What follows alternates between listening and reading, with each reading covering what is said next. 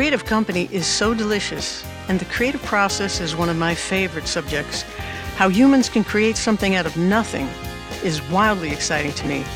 And one of the best ways I love to spend my time is writing and recording my songs.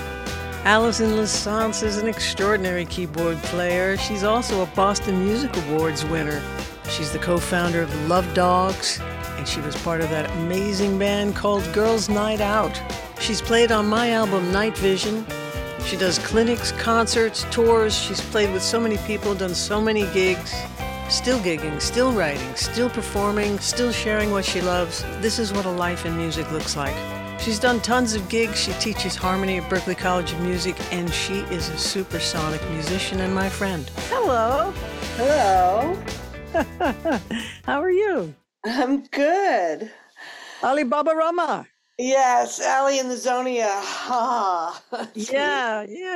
Allison, it's great to see you. Thanks for popping on this thing. Yeah. Wow. Yeah. So great to see you. Oh my Oh, gosh. it's great to see you too. Great. So how's your cool creative self? Oh, we weave in and out of different modes on a regular basis. We do. And we try to keep up with ourselves, and that sometimes is a positive thing and sometimes not necessarily, or not even a judgment thing. It's just, it is what it is. And, being able to stay with that is super important. Yeah. Tell me about that. How loud your critic is in your head. Yeah, they look like little crabs there. They eat away. Just being a human, like it's not even just being a musician or a creative person doing creative things, even though every human is creative. It's like there's still a critic. There's still an inner critic and a big outer critic now with all the social media, and it's a little insane. Cricket critics. Right. Well, have you heard that, crickets? have you heard that quote about if they're not in the arena, like my dad used to always say, consider the source. When someone has something to say, because very often it's not a musician throwing darts. It's certainly not somebody who also plays keyboards as well as you do throwing the darts. So it's somebody who's really giving you more of their own self-portrait in the moment. Right. Projection. They're in balance. Yeah. Oh, absolutely. There's Their lack of remember I've had, it's interesting how we have different catharses at different points in our lives, and certain things that happened in life stick and certain things don't. And one of the things that I think kind of maybe almost started me on my own individual creative journey was a result of turmoil that was happening in my life and my family around me, things I had absolutely no control over. Sure. And how old were you? Oh gosh, the worst time of life, starting at age 13 to probably to 18. But it just, if we are sensitive, and we are often sensitive because we're confronted with things that create a need to know how the outside world is doing. So, I've read a lot about empathy and how it's often a result of being in a position where you don't feel safe, essentially. Anyway, I digress. That's good stuff, though. Yeah, it keeps me just teetering on the edge as opposed to falling off. But I came up with this idea because I used to journal a lot, and journaling was very therapeutic for me. I didn't realize it at the time, but it helped me get through a lot of stuff. And I remember thinking, why should I worry so much about what other people think if they don't? If they don't think. They don't worry about what other people think. Why should I worry so much about what other people think if they don't think? That's funny. That was like a sign I saw in the supermarket once that said, if you don't see it, ask. And the friend I was with said, can I see it? It's pretty great. That's good too. You don't see it, ask. So okay, so if they're not worrying about what you think, you mean, Yeah, why should you worry about what they think? right. Yeah. And it took me, I'm still working on that, but I kind of even remember where I was walking in Brooklyn. It's, Mm, I have this snapshot, we have snapshots of different yeah. moments, and music is very powerful for bringing those to the surface as well as other triggers. Like I remember reading a list of different memory triggers, Yeah. what brings and what were at the top, music and smells were like two of the biggest ones Sure. that just fill you with something, whatever it is. An imprint, Yeah, a capture, a moment, like a photograph that just right. stay with you. Yeah. Yep. Yep. And physical things like that, it stays in your body. Oh yes. Like I remember being in the supermarket checkout line, and I happened to tie the wrist ties around my winter jacket too tight as I was getting ready to go outside. And all of a sudden, I was back as a toddler being jerked around and held too tight and squishing of my wrists and hurting me. And I went, oh my God, like it was just a flash of a memory and a flashback of this sucks. Right. I And need my well, own place. right. And that's what trauma is all about. Yeah. And We there's all so many have. levels of trauma. I mean, the level of trauma of like you bite your fingernail too deep and it bleeds, that's trauma. To something really horrific happening to you and how you deal with that, But Yeah. I think it's really for me, I don't know, creativity is something that sort of abounds all aspects of life. I worked with an improvisational actress for a number of years, and being her sort of her muse in a sense, but not yes, but not. I would accompany her during one-person performances, Oh, and cool. that was very pivotal for me in terms of finding the well to draw from my own music because there was no script and there was no score. Sure. We had a few points where I would do a song, that we had planned. We had a couple of things, but I'd say 95% of it was okay. I have no idea what's happening. And so I had to focus, logically on what was happening, but at the same time draw from my creative reserves. And sometimes there was nothing there. Sometimes the well was dry. And I was like, okay, well, how can I be okay with that? Still Sure. bring something to the table. Well, how old were you and how did you get this gig? How did this come about? Oh, when did I do this? I sound bad with dates. It was in the 90s. It's in the 90s. Did How old this was I? person I don't approach know. I you? was two. This artist approach you or did you approach her? I don't remember how we met. And what was her thing? How'd she even invite you to do it that you said yes? What was the She intrigue for said you? she was looking for someone to. Oh my God, wow. I think one of our first performances was out at Kripalu in Oh, Western cool. Mass at it's a center for yoga and health. Yeah. And I'd never been there before, and that was in early 90s. Mm-hmm. We met and we were very connected. I guess she was auditioning different people, and so we have the same birthday, different year, but same birthday. And Cool. she's an amazing artist, like theatrical, Right. and she would have all these different outfits that she would wear. Wait, someone's coming to visit here. And I have two upstairs. You have a kitty.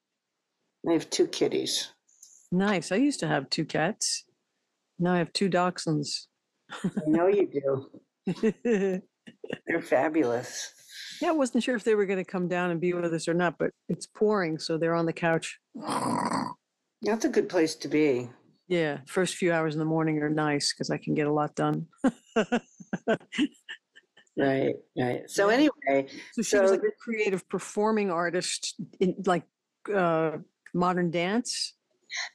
well, she did movement and she did some dancing, but she's more just a lot of verbiage and just Okay, amazing.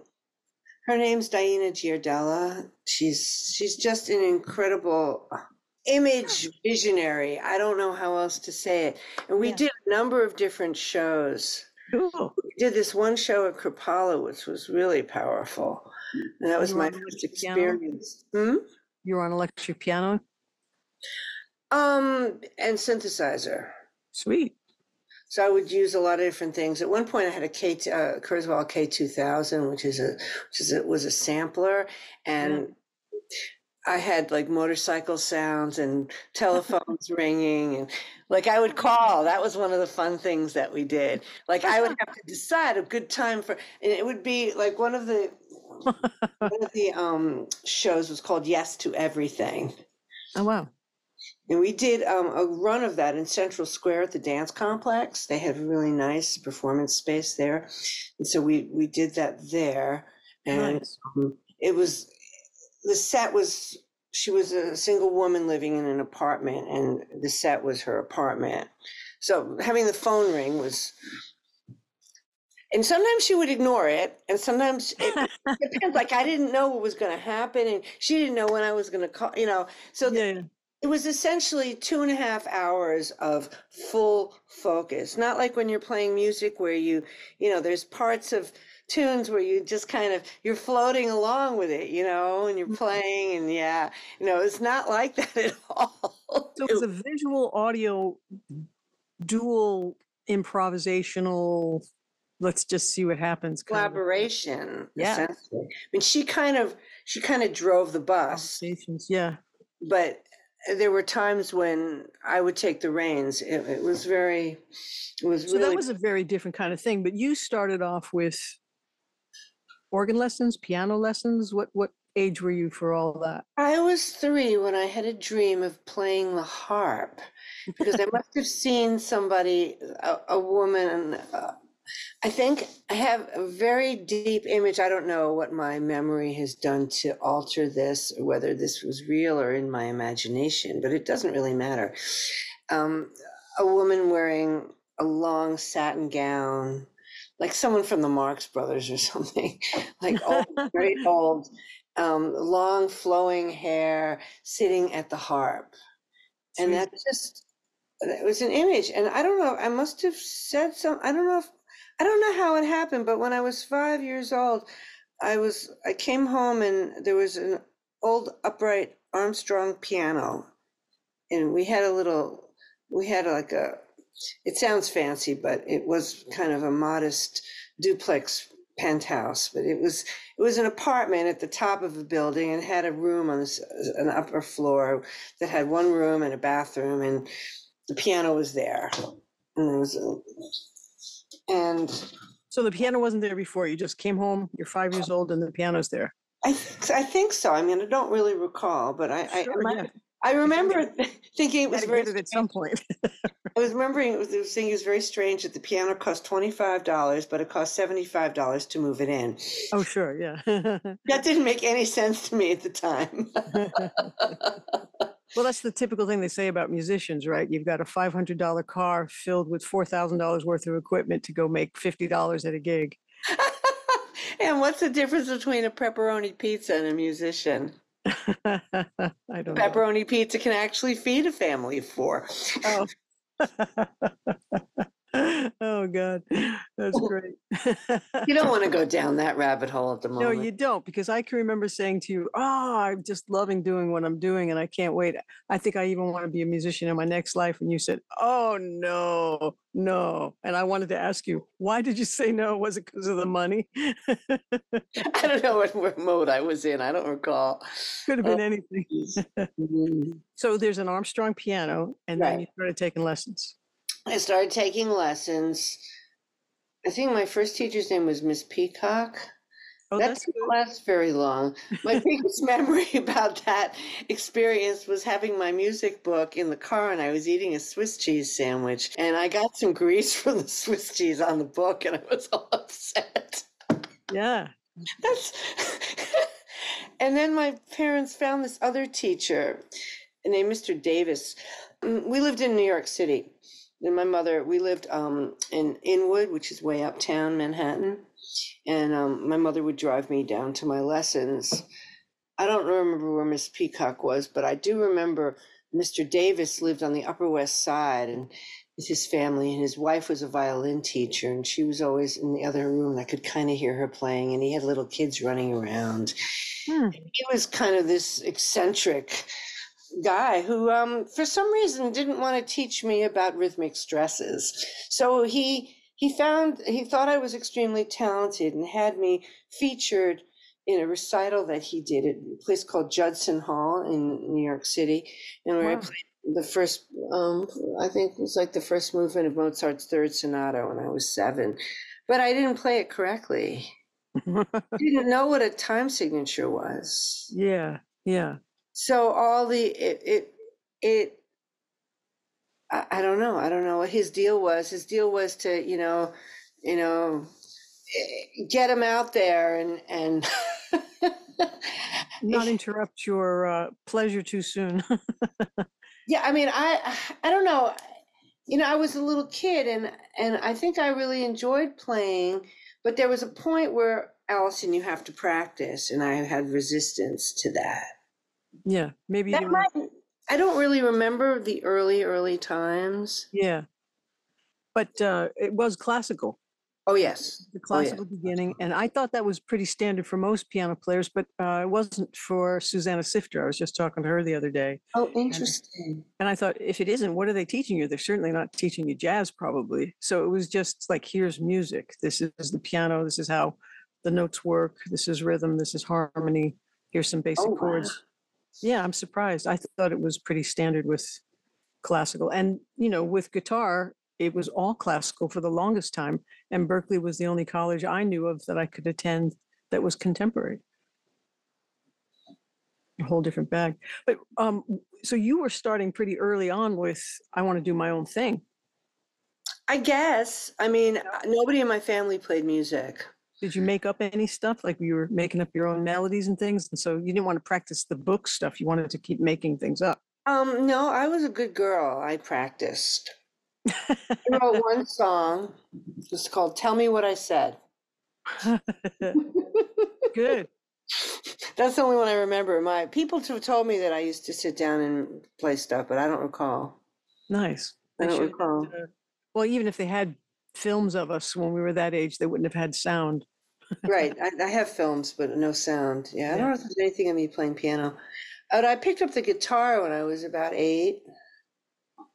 Oh, that's great. Are you still playing guitar? I didn't realize I you were. have been. I've had a little resurgence. I sold my Ovation and my That's great. a boutique guitar I had because I didn't like either. And then I picked up recently. I bought a kind of parlor size guitar because Acoustic. I had a dreadnought. Yeah, acoustic. Yeah, I like parlor size. It's a Breedlove, and it's a beautiful little thing. Here, I'll show it to you.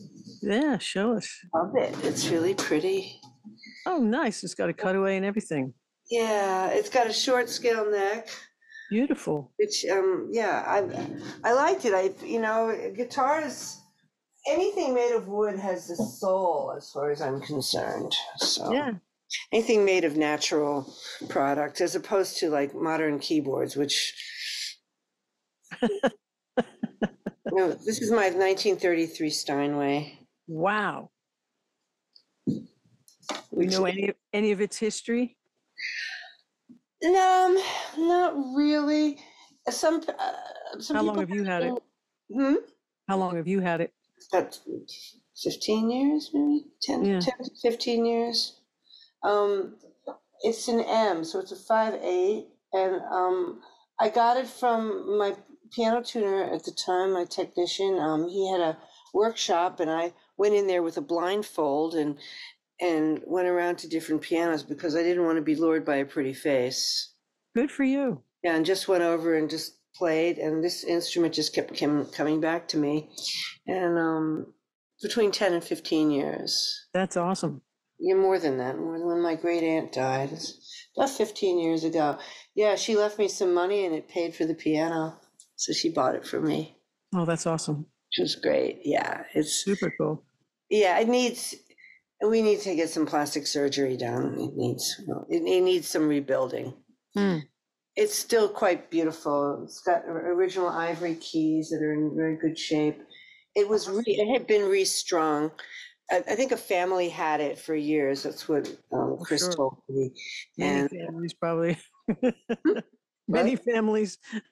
Yeah, I don't know. I think it lived in one place for a while, but it has a little bit of it's got a few battle scars here and there. I don't care about that, So you've probably felt very inspired by this instrument and written many songs on here. Yeah, I've done, especially during COVID. We got a little more connected. So when you get into writing, what happens? I mean, do you have to have your favorite pencil and favorite music or a cup of something to drink, or do you have to turn it on in any way, or is it always there? You can just compose at any time? Well, I can sit down and play anything. I mean, but when you really feel inspired, do you remember how you feel? Is there a different feeling when you feel inspired? Or well, there's two. I feel like I've got several different modes. Yeah, tell us about that. I've got my singer-songwriter mode. Yeah. And because I came to singing later than most, like in my 20s. Yeah. So I remember when I was at Berkeley, I remember feeling. As a student? Yes, as a student. I went there from 1975 to 1979. Those dates I remember. Oh, well, we overlapped 1 year. Oh, wow. I was a student from 78 to 82. I didn't know you then, but I knew you in Girls' Night Out, but we'll get to that. Yeah. That's a whole other thing. I used to write a lot of prose, and I have journals that I used to write, and I wrote some poetry. And I remember feeling, when I was a student at Berkeley, it was a little odd. I had my writing thing, and then I had my music thing. And music, the first song I ever wrote, like a real song, I think I had I was still at Berkeley or I had just gotten out. I wrote pieces. I wrote instrumental pieces while I was a student. And I still do write instrumentals. I'm not very prolific, though. I don't write all the time. I sort of see it as my hobby. Nice. It's something I do when it strikes me, when the muse hits, Yeah. And I can get inspired by there's different things that inspire me. Oh, yeah. And I think humans use creativity for everything, so. I went to, in terms of instrumental music, in 2014, I went back to Kripalu, where I've been many times, because I went and got certified to teach yoga. Oh, wow. At Kripalu, I went and lived there for 4 weeks. Cool. Did a full immersion 6 days a week. Wow. It was very powerful. And I brought my keyboard and I got my own room. And the first piece that I wrote, the first day I was there, I actually want to produce it. I think the energy of where I was and where my mind was at, it took me so long to prepare myself, to free my schedule for a month so I could just do that. And there I was, and it was the first night, and I just sat down at the keyboard and closed my eyes, and there's such a meditative vibe out there that I just went inside, and this piece came out, and I crafted it for a while. Sometimes I look at pieces of music kind of like, giving birth, Sometimes there's no labor, and sometimes it goes on for a long time. True. So how long it takes to create something is it's not indicative of anything about the piece necessarily. No. it has to be a complex thing that takes a longer period of time or whatever. It's also not a judgment on your receptivity to the muse either, because sometimes we haven't even experienced enough to write the bridge, and then all of a sudden something else happens a few years later and you go, now I know what I should write in that bridge. Yeah, that's one way, right? Yeah. But with instrumental music, it's especially something that's somewhat repetitive, and this is a fairly accessible consonant piece. It's just a matter of how to orchestrate it, and I've been sort of crafting that now for 11 years, no, 9 years. It's in my head. I can play it on the piano, and Yeah. it's got several sections, but yeah, I mean, different things. I wrote the first song I wrote with lyrics was when I was still at Berkeley. It was called You See I Live Alone, and I wasn't living alone. And so sometimes, things are autobiographical and sometimes they're not. No, right. I've written songs inspired by newspaper articles. Oh, sure. Yeah. That's cool. I've written songs, and then there's the prophecy songs where usually like love related, where you write something like, why am I writing this? And 2 years later, aha, that's why I wrote this. Definitely. Like different things. It's just, and I think, there's definitely a process where I think you can kind of free your mind and just do sort of like what Paul McCartney did, what the Beatles did. And, you could really see it in that series, Get Back. I'm sure you've seen that. At that phase of the Beatles, Paul's kind of the engine of a lot. And he's sitting at the piano and he's not caring whether he's sounding silly or not. And so I think I've taken that to heart and just whatever, as getting back to the beginning of our conversation, like putting the critic aside. Yeah, and mucking about, giving yourself permission to just explore. Right, and basically be a kid, because until you develop enough of a superego. Well, yeah, it's like I'm always telling my students, can you remember when you were 3 or 4 years old? If somebody took you to, that giant toy store, something Schwartz, HRO. FAO Schwartz. There it is, FAO.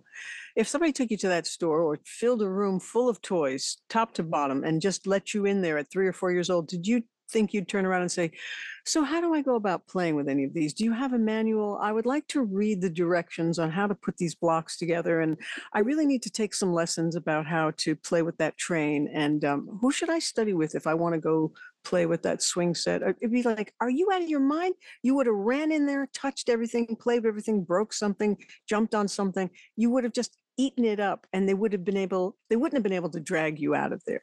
So why do we put this thing in there? Like, why are we told so much to halt everything and not go after things in a very, a natural way? Fear, yeah. But and where does the fear come from? Right, all those stupid grades and all those teachers and all these people telling us how to live, and there's this right and wrong, and really there isn't. There's just, you're regulated or you're not regulated, and you can't be an indecent human being. We're trying to teach you how to be a decent human being and function as a whole, like be part of the traffic, don't be a problem in the traffic, everybody moves together. But we take it to the extremes. So then we think there's this almighty something right or wrong in the sky somewhere that knows that, we're not doing anything correctly. We must have written it wrong. It's a wrong way to write a song or whatever. And there is no right or wrong. It's all taste. And that whole experimentation and ease goes out the window. And I've had so many people say to me about that Paul scene where he just goes in, he goes, we need one more song. And he goes in and they sort of brush through probably how long it actually took. But he starts writing Get Back right on camera. And it's brilliant. And most people say, how in the world is he doing that? I thought, are you nuts? That's how all of us musicians do it. They don't realize we're all the same. Any human being would do it that way if they had an inclination to go write a song. If they felt that they had permission. Exactly. And I'm always coming back on all of these episodes talking about artistic self-permission, because that's what Paul has in droves. Right. absolute droves. And What's the matter? You don't have the credentials? Well, then you have no right to tread there. right, Give me a break. right. I remember being a young teacher at Berkeley, and one of the admin people introducing me to a group of people we were standing with, and they said, not only is Lauren a guitar teacher, but she's a songwriter and a producer. And I wanted to say to them, oh no, I'm not a producer yet. I'm trying to be a producer. I would like to learn to be a producer. But I was, like maybe 24 years old. And I felt this weird feeling about it, that they were saying I was something that I felt like I still was trying to be. And I realized you have to put that label on yourself. You have to tell people I'm a producer. You have to fall in love with the stuff and spend the time doing it and become that. You take yourself there, It's so interesting. And I do that with, like, I teach harmony at Berkeley. It's one of the things I teach. Yes, I love And classes. There used to be 5 levels of it too. yes, they did. I loved that. I loved Well, harmony. now there's fundamentals, MAT, Harmony 2. So you could think of Harmony 2 as the new Harmony 3. But what happened to 4 and 5? They don't go there anymore? No, they do. We have 2, 3, and 4. You scrunch it all together. It's kind of scrunched together. It's, well, most hit songs are 4 chords, but I don't even want to get into that right No, now. I don't Go want back to. to That's like saying I'm going to only use 3 crayons. It's like, come on. When you were 4, you wanted the biggest box of crayons. You didn't want just 3. 64, man, 64. Yeah, or even bigger. With the sharpener.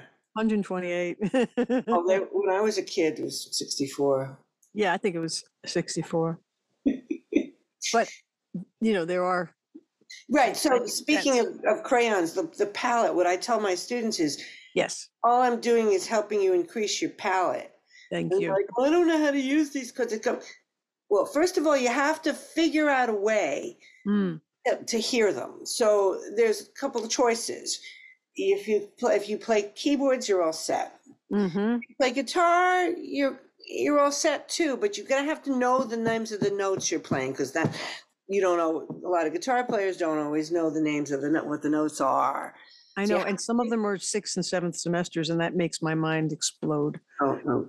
Well, I tell everybody that you really should, not that you have to play piano. Oh, here's my other one. They want to eat. Look at You get to meet both of them today. Girl. Oh, hello. Look at the cute feet. She's the sweetest thing on the planet. She'll never be mean. I love. Yeah, they're the best. Oh, anyway, so you have to find a way, or you can use some kind of app. You can use Logic. Yep. And plug it in that way with notation. You can use Finale. Right. Don't use the enable chord playback though when you're putting chord symbols in, because it's awful. Yeah. So you write the notes in, and then you listen and you say, well, I don't like that. Gee, maybe I do need a modal interchange chord here. Mm-hmm. And you have to play. Yeah. You have to play. You have to experiment. You can't worry about making mistakes, not sounding good. I mean, Kenny Werner's whole thing. Yeah. The effortless mastery. Absolutely. Is all about not sounding good. So translation, the ego getting there, well, we don't really like this one. Let's put that one aside. Oh, so no, you don't know how to do this. And I think all of that is the result of the human experience of being small people who are uncoordinated and can't do things, and parents maybe not letting their kids be kids as much as they could. Maybe. I think there's sometimes that's it. Sure. And children have no filter, so they internalize everything. And I have a very strong memory. I was at Berkeley, and I went home to visit my family, and my father, everything, it was usually pretty good. But one time my father was helping him move a box of I think it was a television was in a box from the trunk of the car into the apartment building. And he was getting really pissed at me. And I'm like, what is your problem? And I'm thinking to myself, I'm helping you. And he started yelling at me. And I said, you know what, Daddy? F you. And I How old grabbed were my you? stuff and I left and I went home to Boston. I'd How never old? done that. Oh, okay, you I were was driving. no, I took the train. I Oh, went to the subway and I got to Penn Station. I was so angry at him. wow. You know, now I would have been like, okay, well, he's having a tough time with something. Mm. But that experience was really powerful. The next morning he called me and profusely apologized. But it took him till the next morning. He didn't. Well, it took you a while to get home too, so he figured. But the fact that he did that affirmed for me that, wait a minute, it was worse than I thought. It had nothing to do with me. Of I course. got blown up, but it was him. So Yeah. that was another pivotal moment. You know, I had that one when I was like 14 or 15. And then this was a pivotal thing, you know, because you don't know what Mm. battle someone else is fighting, which is a whole thing. But No. if it comes out sideways at you, you know, I don't know how I got there, but I think I do. It's like we end up internalizing this behavior. Hmm. We don't give ourselves permission to bumble around like little kids. Yeah, because we're afraid we're going to get attacked again by one of those explosive adults that are unregulated and not getting their needs met and blaming it on us. Right. Right. Yeah. So I Well, mean, I went to college for I wanted to study psychology oh, for sweet. for I two took a lot of years. psychology too in high school. I loved it. Yeah. Yeah, and I have a funny thing I wanted to share with you about that. Okay. I went to Hunter College in New York for 2 years before I got seriously bitten by the music bug. And I was very interested. I was taking a lot of liberal arts classes and anthropology, sociology, communications at the time, mass communication. We Wow. read, you know, Marshall McLuhan and all Alvin Toffler, all this stuff. And it was really interesting. Yeah.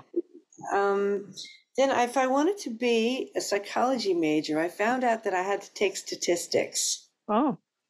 And I said, I don't want to take statistics.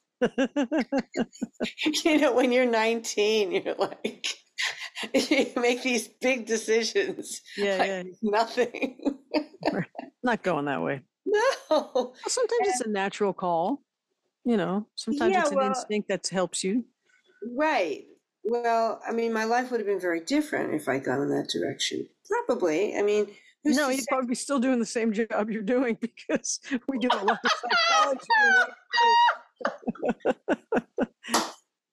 Oh, I should have precipitated and known that Seen was that coming, right? yes. Yeah. Um, and at that point, I had started getting really interested in sort of in jazz, a lot more fusion. Mm. It's interesting how I came from classical music, Yes. Tell me. rock.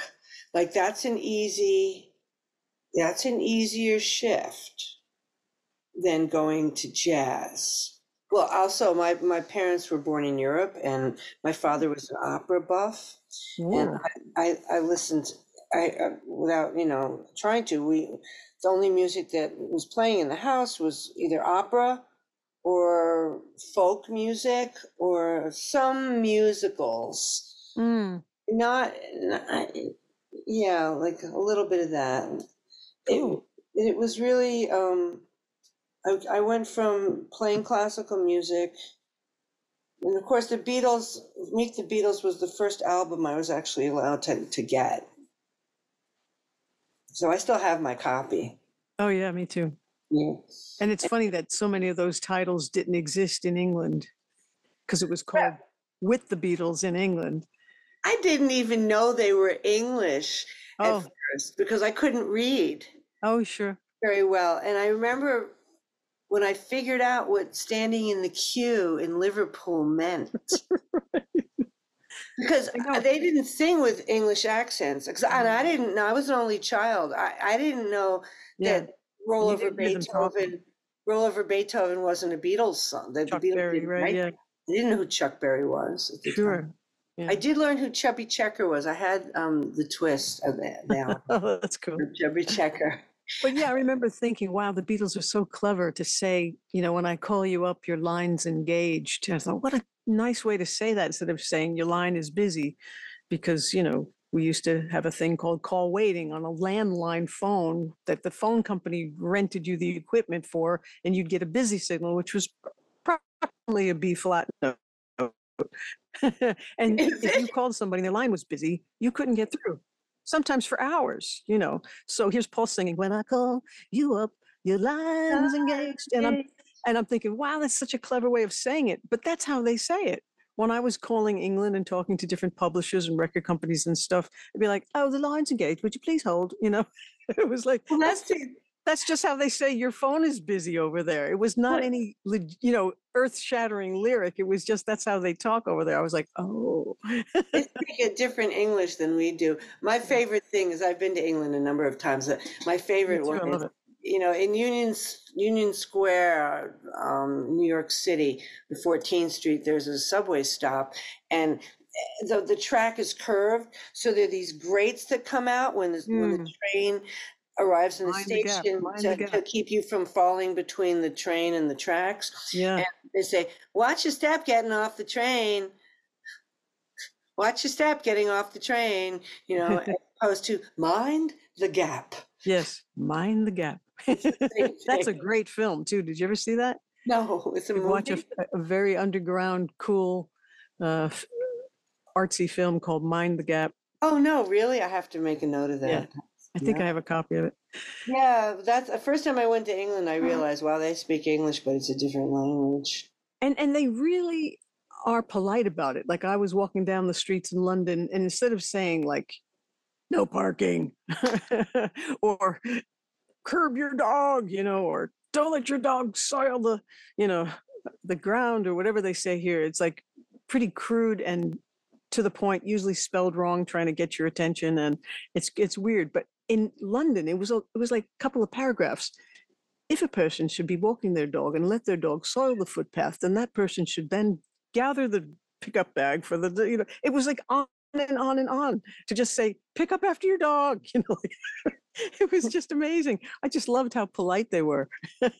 And when you're walking down the street and someone accidentally bangs into you, instead of saying, "Excuse me," they say, "Pardon, pardon, Pardon. pardon." Pardon. I Yes, I was love at the it. I was at the 1991 Grammy Awards, and one of the after parties, hoping to see somebody cool.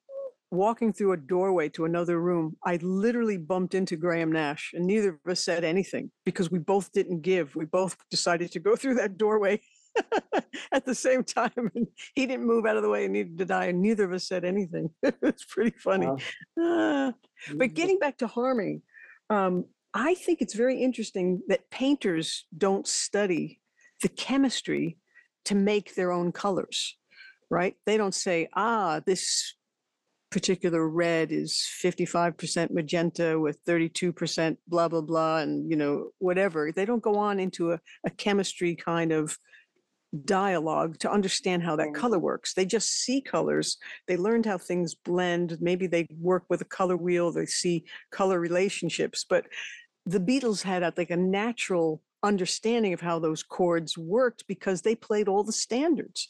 They played songs from the 30s, 40s, and 50s, their parents' era, and all those songwriters of those times, the Rodgers and Hammersteins and all those folks, all the show tunes, they were beautifully constructed melodies.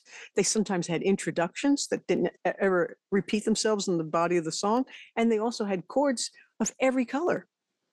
It wasn't just the four chords or the three chords in rock and roll.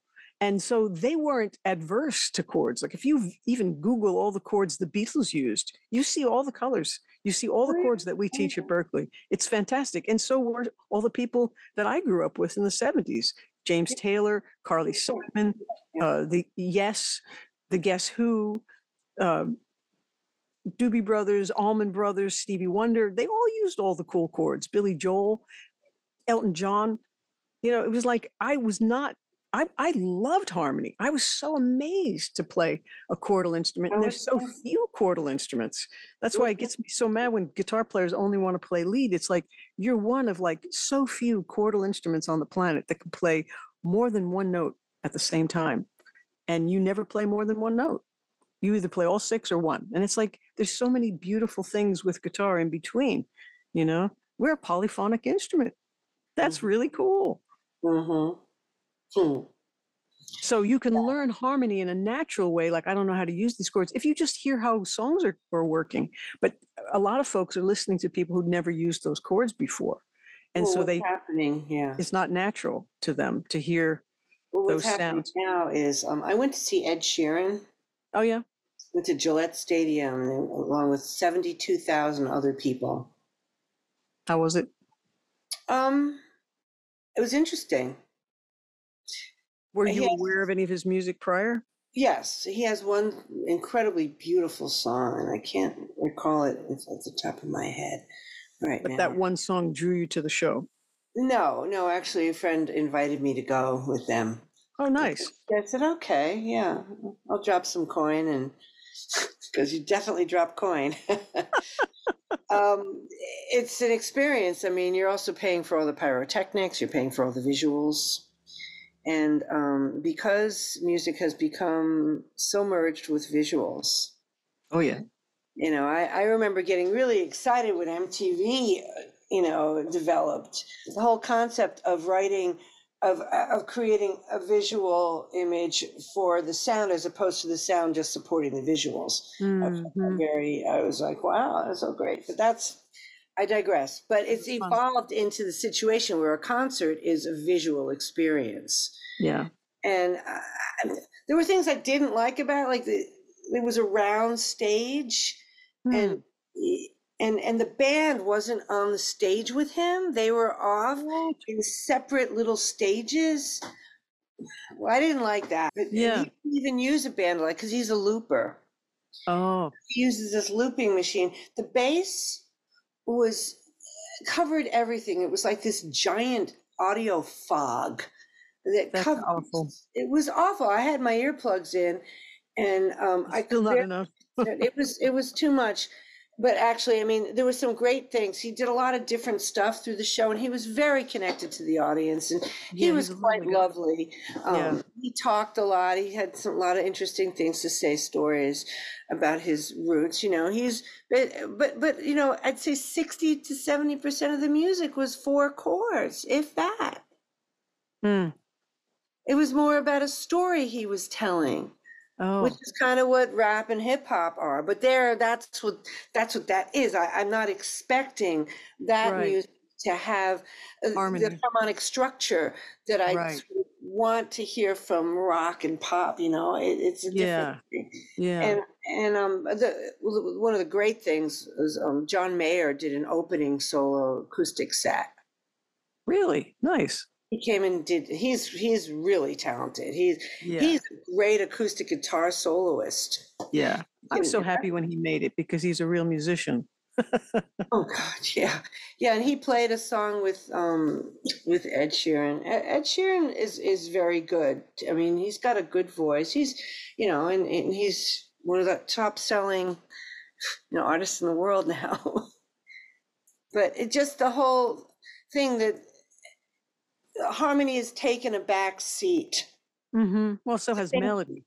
And so has real instrument playing by real people. But Well, I refuse to. I refuse to buy into that in terms of my own self. I don't care. well, yeah, I play all the instruments and enjoy doing it that way. I don't even care if that becomes very old fashioned or fossil. It's fun. Oh, I know. Yeah. It's fun to keep learning instruments and to learn more about recording and to just do what we do. But I should have realized you being in the harmony department, especially, and knowing your, I was going to say so many words at the same time, your brilliance, your experience, your harmonic sense in so many different settings that I've seen and heard you play in online and live. I should have given you a song with more chords in it than just a city. Well, it's When always you played on that tune, that was so funny. A friend of mine had written a bluesy kind of tune, so at that time I wanted to write one back. But uh-huh. yeah, that was fun. I loved what you came over and played this Oh, very note. You were playing oh, this. yes. Yes. I'm actually thinking of getting. I have a Nord Electro 3, Yeah, which is that's what this is. wonderful. But I'm thinking of getting a stage because I'm a little disenchanted with another company, say. I don't want to lose any potential endorsements. Right. I think experiencing the sounds in songs that they actually like is a way in for folks to play, because they think all these chords are jazz chords and that they're uncool. And it's like all the people I just mentioned a few subjects back, or paragraphs back, we should say, use those chords. They're not, the chords themselves are not a particular style. They're just Right. chords. Of course, right. Yeah, of course. I talk a lot. I have 4 words that I like to use: content, context, location, duration. Those 4 words will give any musical event, will give you a way to sort of frame any musical event or identify. Cool. And so we get in there and it's like, okay, C major 7. A chord in space has its properties as we get into the makeup of the color, right? But where it's coming from and where it's going. Right, where it came from. So the way we perceive a sound or any event is in relation to what we've seen or heard before, and then where it's going. And our ear has always, there's always a balance between what we expect to hear and a surprise. I love the surprise. Right. Well, that's what fusion was. It was kind of like, I mean, I think that was, for me, that was an interest. That was what drew me to it, was that it was very exciting because it changed a lot. Yeah. Even when I'm writing, I always want to love every word and every chord and every melody note, and I want to take my ear by surprise.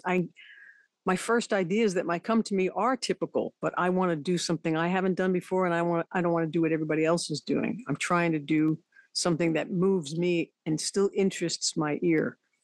Right, but there's, what's the word for it? There's a word. It's kind of about, it's a philosophical term, and I can't think of it right now. It'll come to you. Tell me those 4 sort of criteria again. Content. Yeah. All right. Can I use my piano? Can we do something sonically? Sure, that'd be great. Okay, so I have a C major 7 chord. Right. Okay, so there's a lot, that is what it is, that's a series of frequencies that are mixing with one another. You've got a major 7, you've got a perfect 5th, a major 3rd, a minor 3rd, another major 3rd, a perfect 5th, and together they create that sonority, with different overtones on different instruments. Sorry, my piano's really out of tune. Gotta get tuned really soon. I let my ears melt into the dystopia that creates. I kind of like it, because I can do it. All right. Anyway, so that's the content. I have musical Tourette's, by the way. And then there's the context. So if I'm like, all of a sudden that C major 7 sounds like 1, and I'm going to 4, right? Mm-hmm. Or where am I coming from if I'm going from D major 7 to C major 7? If I establish D in a strong location, that will make it sound like a 1 chord. And then we've got flat 7 major 7. Oh yes, we have a different, we have a Dorian or a Mixolydian source then, or whatever. Right. And so that's content, context, location. Where is it located in the phrase? Is it establishing tonality? Is it, passing location? Is it cadential? Lots of, the location will give us a clue, and also how long it lasts. So dominant 7th chords are really, those are, I think of them as kind of the most mutable, because they can very comfortably, depending on the idiom, cover any of the functions, tonic, subdominant, dominant, subdominant minor, or whatever. The dominant chords are just, you can put any tension on top. If you're in blues, or if you're in a jazz scenario, let's make this the 5. So.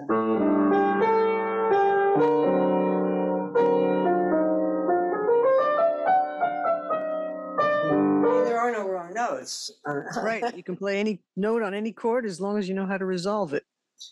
Right. Joe Pass. So those are the words: location, content, content, and context, and location, duration.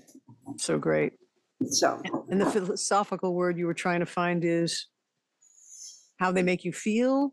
no, it's like not ethics. It's not ethics. It's like about taste. You know?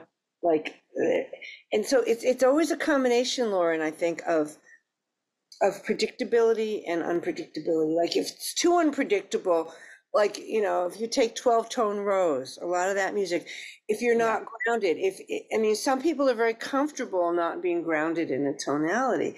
Yeah. Other people aren't. I'm not. Yeah, I'm generally not either. I like I love harmony. Well, there's harmony in atonalism in A its lot own. of it. I mean, I don't consider myself particularly a dissonant player. No, I wouldn't say you're dissonant either. You were about to say something about 5 week before. Yes, at 5 week, what I did, I do a presentation for the kids on the first Monday morning at like 8 o'clock or 9 o'clock in the morning. So I was doing a thing with guide tone lines, so representing the harmony and theory. And I did a thing with guide tone lines for a long time, and I had them sing guide tone lines, and we built them and all this. And then I decided to change it this year, so I took Twinkle, Twinkle, Little Star, and I created a myriad of treatments. So, I mean, I could show it to you if you want to see. Yes, sure. Let me see if this is. Oh, it's going to share the screen kind of show me. Good. You can do that too, yes. Right. That would be good for the viewers who'll be able to see it later. Okay, everybody listening, go to the YouTube at about an hour, 6 minutes in and look for this show. Is that how long we've been talking? Just a bit, yeah. Okay, number one. All right, let me just bring them up. We can talk about something in the interim. I want to bring them up in there. Sure. Well, the first time I think I remember hearing about you was in Girls' Night Out. I went to a live outside concert and I was just so happy, you know, to see so many great musicians in one band. And you guys were all just a couple of years older than me. So I wasn't in the club, but I was like, wow, I just love all these people. I think I tried to friend all of you at various times. Oh my gosh, that's funny. And you guys were doing so many cool things, winning awards, being written up in the newspapers. I mean, it was a huge deal. It was a really cool band. Yeah, and I got to perform with Kathy Berkeley many times, and she's recorded with me many times. I got to record with you. So yeah. I just recorded with her last night. Oh, that's great. She's amazing. I know. She's an amazing person and an amazing musician. Yeah. Absolutely. I've always wanted her to teach at Berkeley, but she's declined. I know. Dee Dee teaches there. I know. Dee Dee's great. Yes, Dee Dee is great. I've got this up. All right, ready? Yeah. Okay. Yeah. So this is what we've got. Should I be playing these? Do you want to hear them, or do you just want to look? Yeah, no, let's hear them and hear what you have to say. Okay, well, here's the first one. Cool. Oh, actually, they're all there. Okay. Great. Can you see it? Yeah. Okay, so is that better? Definitely.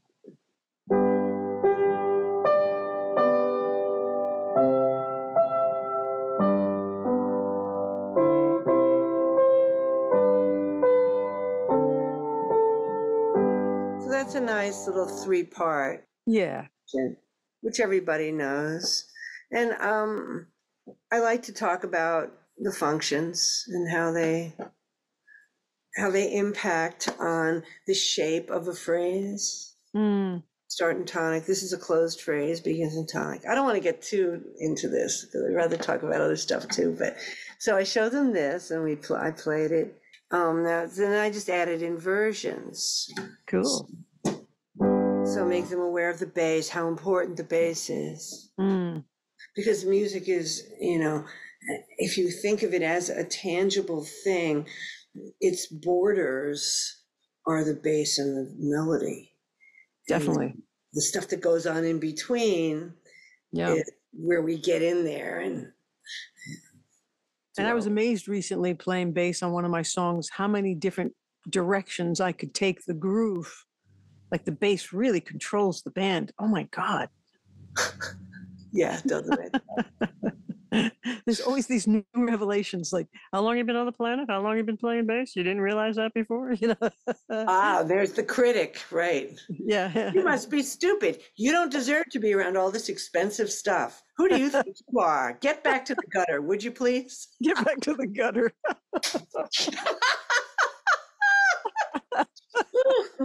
You faker. Yeah, really. Oh yeah. Imposter syndrome rampant.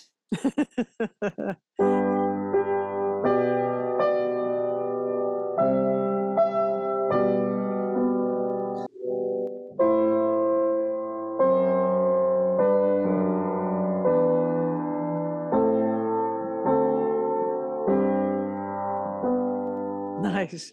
Right. So there's a little more classical stuff in there, but it's all based on the stuff we teach. Yes. And okay, so now let's get to something else. Meter change, dominant sevenths, adding a diminished chord. So now we have a different groove. And now for something completely different. Different, but the same.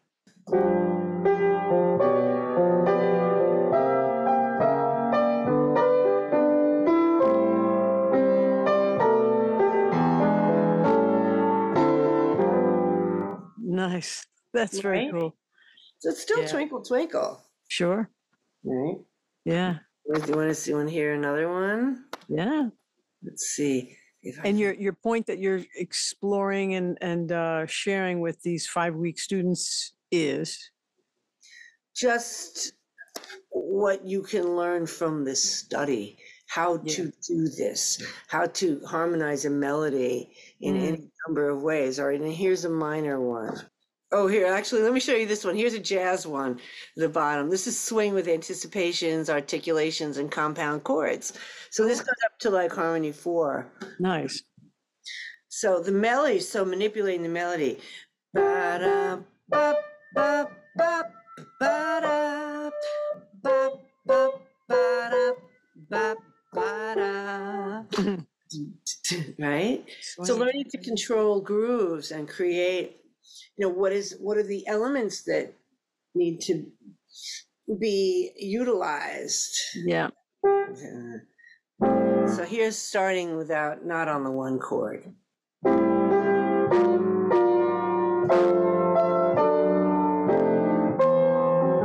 Oops.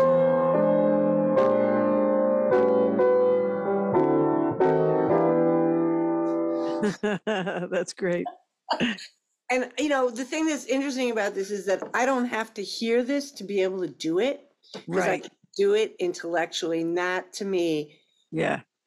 And what happens through that is your ear gets better. Yeah. So instead of just coming from ear, right, from intellect and feeding the ear. So there's this back and forth. Yeah, it goes back and forth. And you don't have to do this. Like I tell students, you don't have to do any of this. Knowing that you have this skill is just, I think it's invaluable, It certainly makes things juicy. Yeah, it does. I love the way it's going to play you the minor one. There's another one, but the minor one is really fun. Sure. And maybe just a little softer if there's going to be a big. Oh, I'm sorry. Yeah, some of them are crackling. Oh, well, you should have said something. Okay, it's a sad version. Play it again softer, please. It's a very sad version.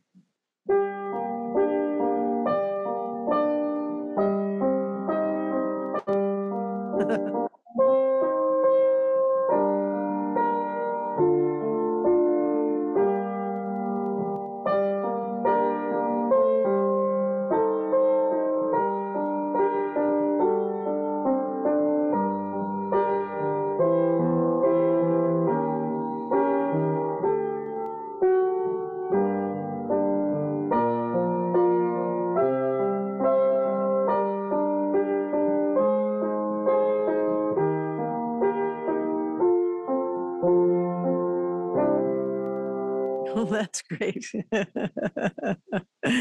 Awesome. Love that one. Yeah. So a sad twinkle little star, and then it turns out to be feeling a little better. So you can control emotions by understanding how modal interchange works, how working with a different, it's a different set of colors, you know. Definitely. So All the chords I choose are to feel a certain way, you know. And guitar, it's interesting because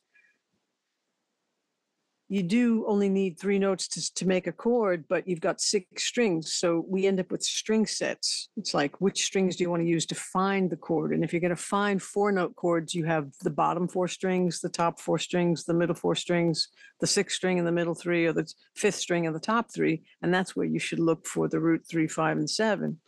And it's like, I can put my fingers anywhere, and sometimes it's just my ear says this one note wants to go down, that one note wants to go up, this one goes here. Oh, you're looking for this chord, you know. But like my emotions are leading, and my ears saying no, no, no, go this way. You know, it's really fun.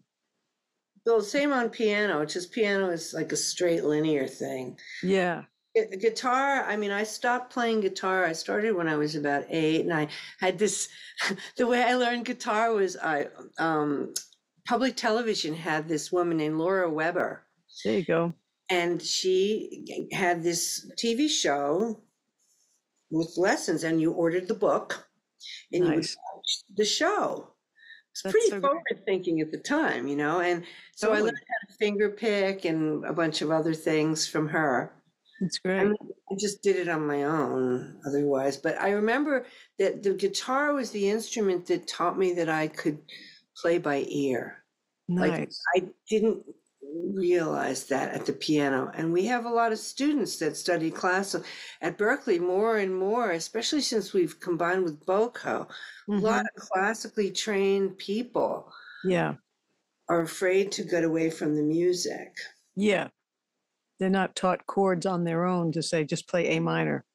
What? Like you have to write out the voicing. Well, the guitar, you know, you don't have to know what the notes are to play on the guitar. I know. The piano, you kind of do. Yeah.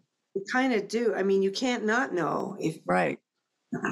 So it's interesting how the guitar led me to my ear, I think. Oh, that's cool. I opened that up for you. So have you been writing songs on guitar as well? Yeah, I wrote one of my favorite songs on guitar. It was the first song I ever wrote on guitar, and I've got a filmmaker made a video of it. It's up on YouTube. It's called "So What About You?" Oh, cool. It's the title track of my album that I made years ago, which I think I gave you a copy of. It's such a great album. Thank you. If you want, we can go out with that song on the credits. Okay, if you like. Yeah. Sure. So I'm in the studio now. I've just started doing some recording. Oh, that's great. It's down the street from my house, which is good. Perfect. I need to be close. What organ is that behind you? That's really cool. Oh, this is my poor A100. It's an A101. It doesn't. It's a Hammond. It doesn't work. It's because I don't play it. Oh. I'm not drawn to it when I'm just sitting here. I like how it fits right there. I had the space built around it. That's great. I need to have it repaired. I need a Leslie. Anybody have a small Leslie for sale? I don't have a large space here because I'm not moved to play it with the. It's got a great reverb. It's got this really rich plate reverb built in. Yeah. Or maybe it's spring. It's probably spring, actually. I don't know. It's really rich. I could hook you up with the Hammond guy if you don't know him. Okay. We can talk about that later. Yeah. He's fun. So, tell me some things you love about composing or creating, or more things about harmony. I mean, people don't really know how the inner workings of some of these things go, or how we feel, or how we do what we do. Well, you know, it's kind of like throwing something at the wall and seeing what sticks. Definitely. I don't get up every day and write. I've thought about that, but my rebel self is like, no, you have enough stuff you have to do every day. Let this is kind of like my private thing, Mm-hmm. and there's a part of me that goes, well, Allison, if you really cared, if you were really, here's the critic, if you really cared, if you were really serious, you do this all the time. No, it's not true. It's Yeah, not true. yeah. Well, there are a lot of things that can spin our chakras and make us feel really good. So, Chakras, yes. it's like whatever does that for you and whatever you feel drawn to do in any moment of time, it's like keep your alignment, keep your sanity, and go for the thing that makes you feel good, that you also enjoy doing. We have a lot to choose from. That's a great thing to strive for. Yeah. I think, I have to practice that every day, just like everybody else. But, two of the other chats that were on this podcast are Glenn Berger, who wrote that book, Never Say No to a Rock Star, who became a psychotherapist after being a very successful recording engineer. Oh, I didn't And know about this. And Eric Maisel, that you might know. He's written over 50 books on the creative process and how artists function and what our problems are and how we deal with them, how to get around them, how to stay healthy. Yeah, both those guys have been on here, and they're just amazing tips. And we have all those human things because we all have these brains we have to train. Like Jerry Seinfeld says, it's a wild stallion, and it needs repetition, and it needs guidance. We're here to focus. So since we have the ability to focus on anything, you have to train your brain to focus on what serves you.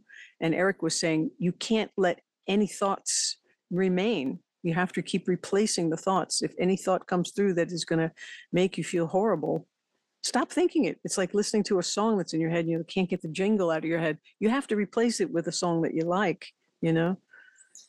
Right. So Bait and switch of like the 3-year-old playing with the knife. You just give them the spoon. You can't break a habit. You have to create a new one. Exactly. And we have these grooves that feel comfortable that we like to stay in. So it's easy to just be a victim. And it's like, that's just so boring. Well, we gravitate towards what's familiar, whether it's painful or not. Exactly, because that's the groove we're used to being in that feels the most comfortable. Yes. Some guy wrote 50 books on the creative process. Yeah, over 50. Well, on creative lives, on creative living, on one of his books is called Toxic Criticism. It's great. And I mean, there's so many.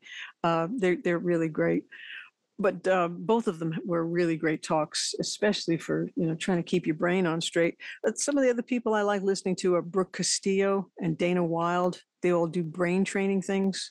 Brooke Castillo is always saying everything is a thought problem, and the brain is like a 3-year-old running around with scissors. Like you really just have to. Well, it's a monkey mind. Exactly. That's exactly the same. Yeah.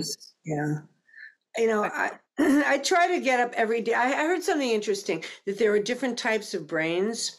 Like some people absolutely thrive on predictability. Right. Get up and I have to have my coffee in this cup or whatever. Right. And it has to be at 9:15 in the morning.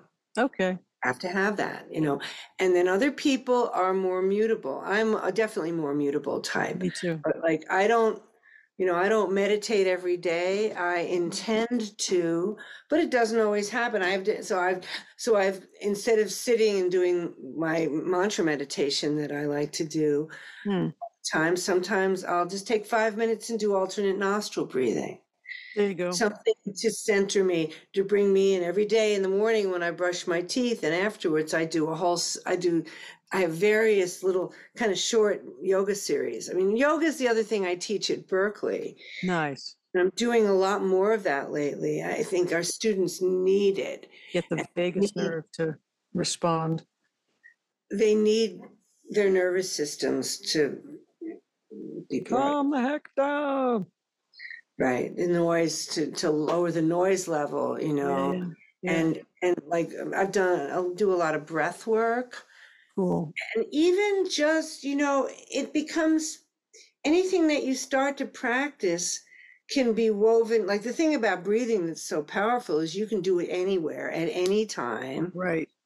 And you can just take a few minutes and go somewhere, or just wherever you are, you can just do it. Just make sure Depends. you bring your nose. Yes, just blow your nose, bring your tissue, Bring your nose. or bring your nose. Make sure you bring your nose. If you forget it, you're going to have to get another one somewhere.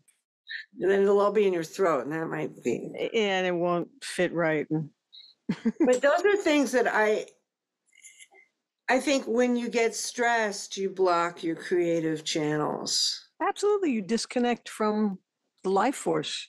You're not in tune. And it's okay, because we all do. Mm-hmm. And it's okay to get off kilter. You have to. It's like a contrast. But so many of our students, they beat themselves up. Oh my God, I fell off. And then you spend time beating yourself up. And what good does that do? I always say to people, look, if you had a really good friend that was trying to do something and they were having a hard time with it, would you go up to them and say, oh, why don't you just forget it? You can't do this. No, you'd encourage them. You say, no, you can do it. Try again. Right, so why don't you treat yourself like your best friend? Exactly. That's a great advice. It's great you tell them that. I try to tell myself that too. Absolutely. Because who do you wake up with every day? Right. Have you heard of the book Writing Down the Bones by Natalie Goldberg? I'm not much of a reader, honestly. I mean, I do, but I don't sit and read books like I would like to. I do a lot on Audible now, but a friend of mine reads like over 150 books a year. It's amazing. And she does a million other things. I don't know how, but she listens to a lot of books. So that's easy while she's I should start doing that. That would probably be better. Yeah. Yeah, while driving. All those podcasts. There's so many great podcasts. Yes. I have listened to a number of those. That's true. Yeah. But Natalie's thing with meditating, she was trying to study with a Zen master, and she couldn't sit for too many hours. It was uncomfortable, or she would prefer to walk or to do writing meditation. And he was telling her, the Zen master was telling her, just do what comes naturally to you. That could be your practice. You love to write. So just sit and write. That is your meditation. Our practicing is our meditation. Certainly when I'm working on drum things, it gets very meditative, So any way you want to do it that feels natural and easy, that helps you relax and retune. And if you feel that, like, I would say for a practicing thing, anything repetitive can become meditative. Exactly. That's my point. Yeah, and if you're practicing, you feel like you're also being productive. Yeah. Getting something done. And so some people have a very hard time sitting. They feel like they're wasting time.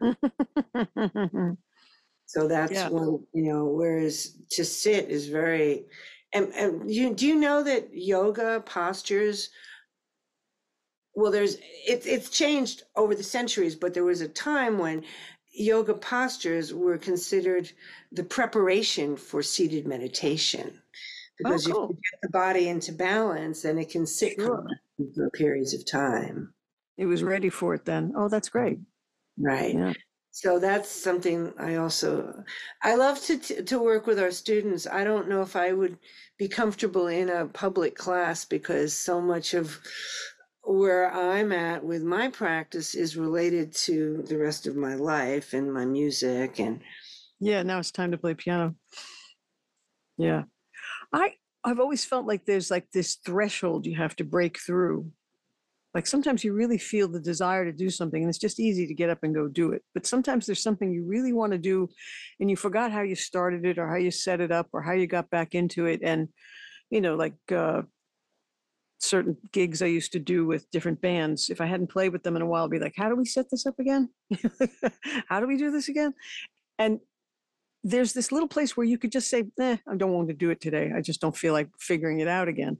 But when you do, it goes into this one step in front of the next, that the momentum starts to happen. And then you don't want to stop, It's like we love momentum, but getting to momentum, you need that. Overcoming inertia. Exactly. You have to, I was just saying that exact word. You have to be able to change that state and get into motion and get into, that's where Mel Robbins talks about the 5, 4, 3, 2, 1, like a rocket, like just get yourself out of bed and go do it, that kind of thing. Right. No negotiation. Yeah. Yeah. Don't negotiate if you want it. Right. Well, because there's your current self that wants something, and then there's your future self that really wishes for something, and there's the past self that probably regrets something. So it's like, which self is driving the bus here? Who am I going to please next? Where am I going? What do I really want? Because, like, again, with Jerry Seinfeld, he go, I'm going to stay out and party all night. I'm going to stay up and not go to sleep or anything. He's like, I don't have to worry about tomorrow. That's morning guy's problem. Night guy wants to have some fun, And then morning guy's like, why did you do that? And when you're in your late teens and early 20s and your frontal lobe is not completely developed, you don't think about the future. When does that actually get developed? I don't know. It's different for everyone. Oh. And I think, doing certain activities can delay its development. Yeah, worry about that. They've been legalized, some of those activities. Well, I don't think that's a whole other topic. Yeah, definitely. You even venture there. But, there's one thing that meditation and getting quiet allows you to do is really believe that you have a choice as to what the next step will be. Exactly. Whether it's getting up, if you're lying in bed and you have to pee and you decide to stay in bed, or whether you should get up and go pee. Really, because that's, one of the most basic types of things like that. Would you rather lie there in discomfort, or would you rather go and get the job done? Diminishing returns. And there's another thing I love is like just being present. Mm. When you're playing music and things are going well, and you're not worried about the past, not regretting, oh, I should have played that note there. Mm. And you're not worried, my solo's coming up. You're not worried about the future. Right. Regretting the past, worrying about the future, and everything, you're right in it. That's when time stops. And it's like almost you don't even age when you're in that space. Yeah. You're just connected and feeling great. Yeah. And to to find that is, I think that's one of the essences of creative production and totally. How about stage fright? Did you ever have to deal with that? Yeah, I still get it. I think a certain level is okay. A little excitement, means you care. Yeah, that's what I've heard. The adrenaline, Yes. And you decide whether that's adrenaline is fear or if it's just excitement. Or you can fool yourself into turning it into excitement. That's what I try to do. Yeah. Yeah, it's the same energy. In fact, the brain doesn't know something between something imagined or you're actually there. So if I have an important thing coming up, I start picking the tunes, then I start practicing the tunes, then I start standing up and performing the tunes. I start imagining being at the venue or who's going to be there or who's going to be reviewing. And I start actually getting nervous. And if I can play those first 3 songs through feeling the nerves, if my hands start shaking or my knees start shaking, because I can really imagine being there, then I've practiced through that adrenaline a little bit more. And when I feel that it'll feel natural, I'll still be able to play. Well, there's a few things there's a few things that I do. One is imagining the scenario and feeling calm in my imagination as I'm doing it. That's good. Knowing that people want me to do well. Yes, they're not coming to watch you fall. They're there for you, not against you. Right. And especially like doing shows at Berkeley. Mm-hmm. Where there are intelligent ears in the audience. Yeah. And, and then also just I am where I am, and it's okay. Right. It's okay. And all the millions of little decisions that have to be made when you're not reading music, when you're flying without a net, I call it. You have this idea of what you want to be playing or what you should be playing. And then there's what you're physically able to do. And then you negotiate somewhere in between. Mm-hmm. And usually when you listen back, you realize, okay, it didn't go where I thought I wanted it to, and I was disappointed, but that was good, Right. That's good when that happens. Yeah, it is. Especially, well, you're a recording mogul at this point. Yeah. And so you I can do it again. right, you can do it, or I'll never have that recipe again. Oh my God. There's always that. I don't have the hours in the studio you do. I've put time in, but I haven't been, you were mentioning something before, Lauren, that I wanted to just Sure. make a comment about where, like if you're not sure about something, it's something you haven't touched for a while and you want to go back to it, but maybe you might end up turning your back on it. That's how I am with technology, and it's a constant battle. It's a constant battle. Not everybody cares about technology. I mean, you almost have to just do what you have to do, No, but like I'd like to do more sequencing. I'd like to work with, Logic or even GarageBand I've worked with. And tons of free stuff on YouTube on how to go about things. You could even just Google the question you've got when you're in the middle of it, I know that. Oh, okay. Sure. I know all that. When the time is right, you'll do it. Well, maybe, but I'm spoiled. I love to have someone who really knows what they're doing do that, and I can just be a musician. Well, that's cool too. Like both of those are legitimate. Like you can't get yourself coming and going and saying, but I should want this or I should want that. It's like you keep changing it on yourself. Like, this is what I like, but this is what I should do. Or this is what I'm bad at. And this is what I would rather do. What I wish I wanted to do it more. It's like anything around the house that I need to get to. Sometimes they say, take care of something, because if you look at it every day and you don't get to it, you're going to think less of yourself. So if you can get that out of the way, you'll feel better. You don't have to keep seeing this thing that has to be done that you keep not doing and feeling bad about. But sometimes I see things and I go, I know I'm going to get to that. That's a good reminder. Thank you, brain. But that's not for today. I really have to do this today. Right. Well, there's 4 categories. There's the category of things that are important and urgent. And those are the things that get done. Mm-hmm. And there are the things that are important and not urgent.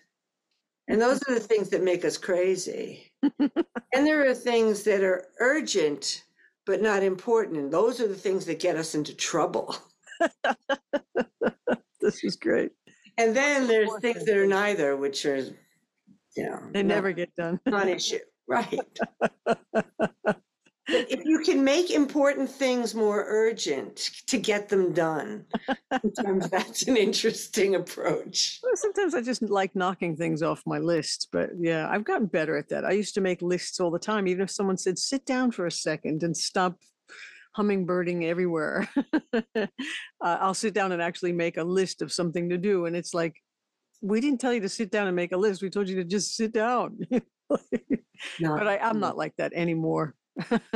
I can rest. I love naps. I'm always napping with the dogs. And oh yeah, napping with the cats. Yeah, I've liked naps since I was probably since I was a little kid. I was napping in high school. It's like naps are great.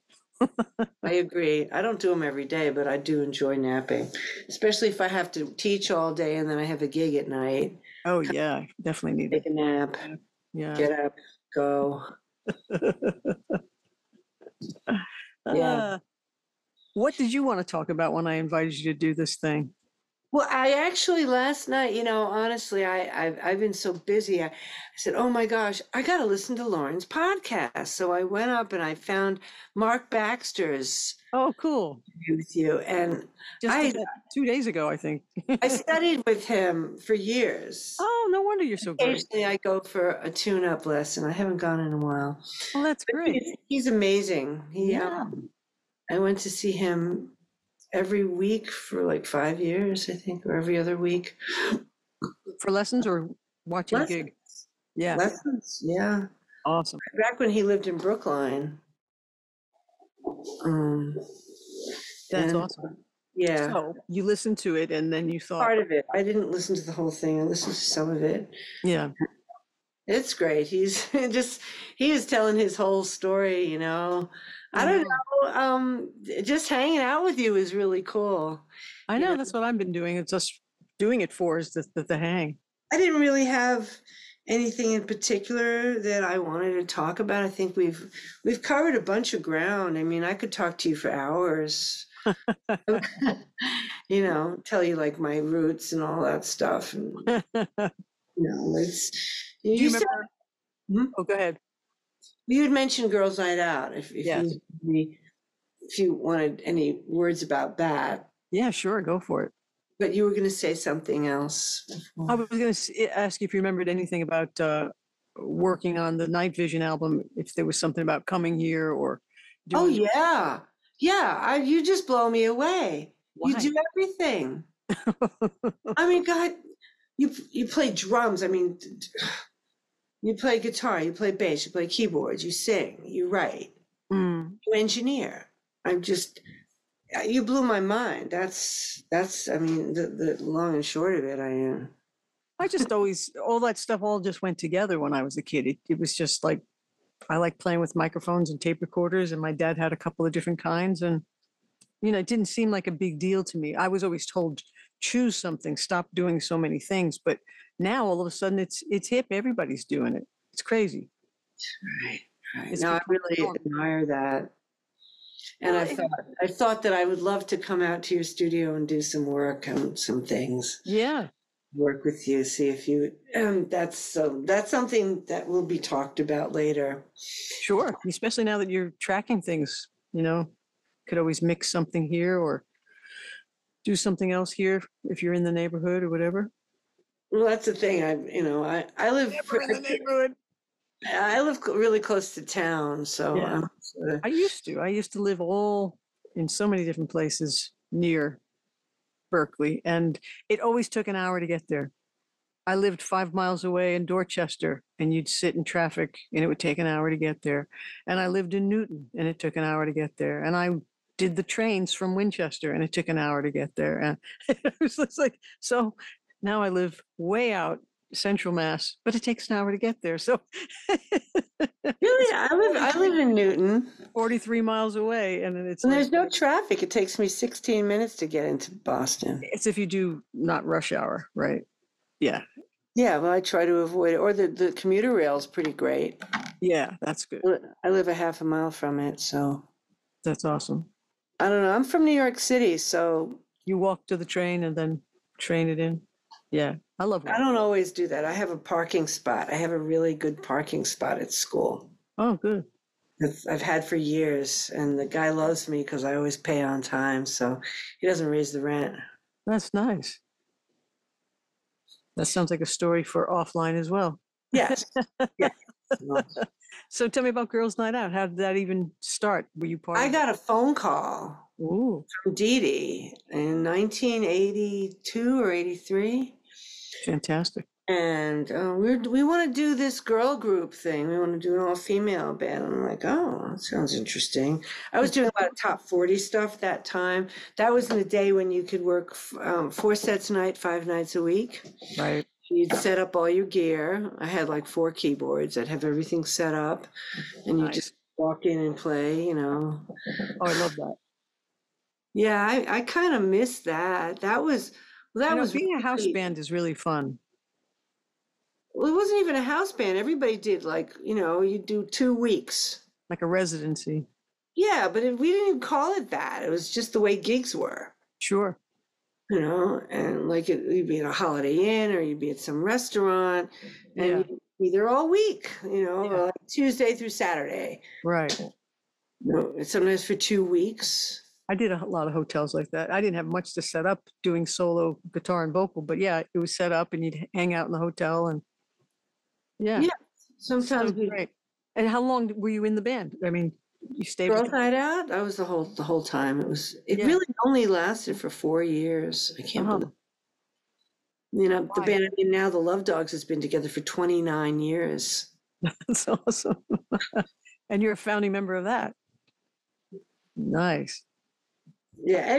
Anyway, it was But do you get to set up all the gear and keep it someplace for a while or no? no, Because every night is a separate gig. no, it's all different. But the gear doesn't weigh as much anymore. I mean, Yeah, you know, everybody's trimmed down. when I was in GNO, well, the heaviest rig I had was when I had my Yamaha Electric Grand.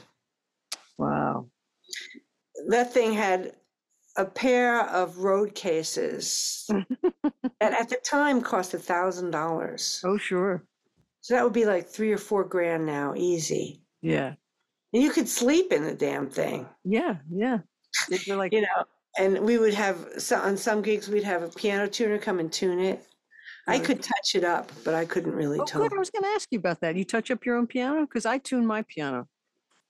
I have an app on a little Android phone, and it does the stretch tuning. And I just, anytime I want to record, tune the piano if it needs. Your acoustic, yeah. Yeah. Yeah.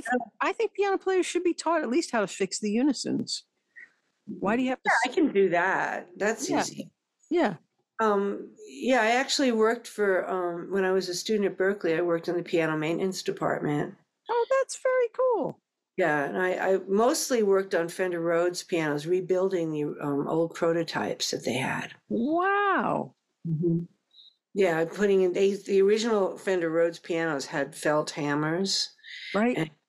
And the problem with those is that they would, because the tines were so thick and inflexible, it would groove the hammer so much. Oh. So they would damp the strings. So it really wasn't a good option.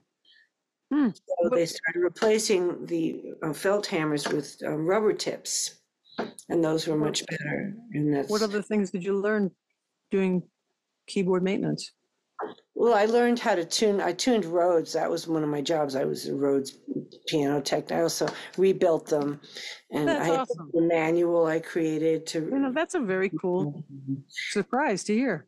And I started to learn about acoustic pianos, but I was getting to the point where I realized, I don't know, my body doesn't like sitting very long. And I've always needed to move, maybe which is why I'm into a lot of movement now. Yeah, it's good. But I can't, I watch piano tuners.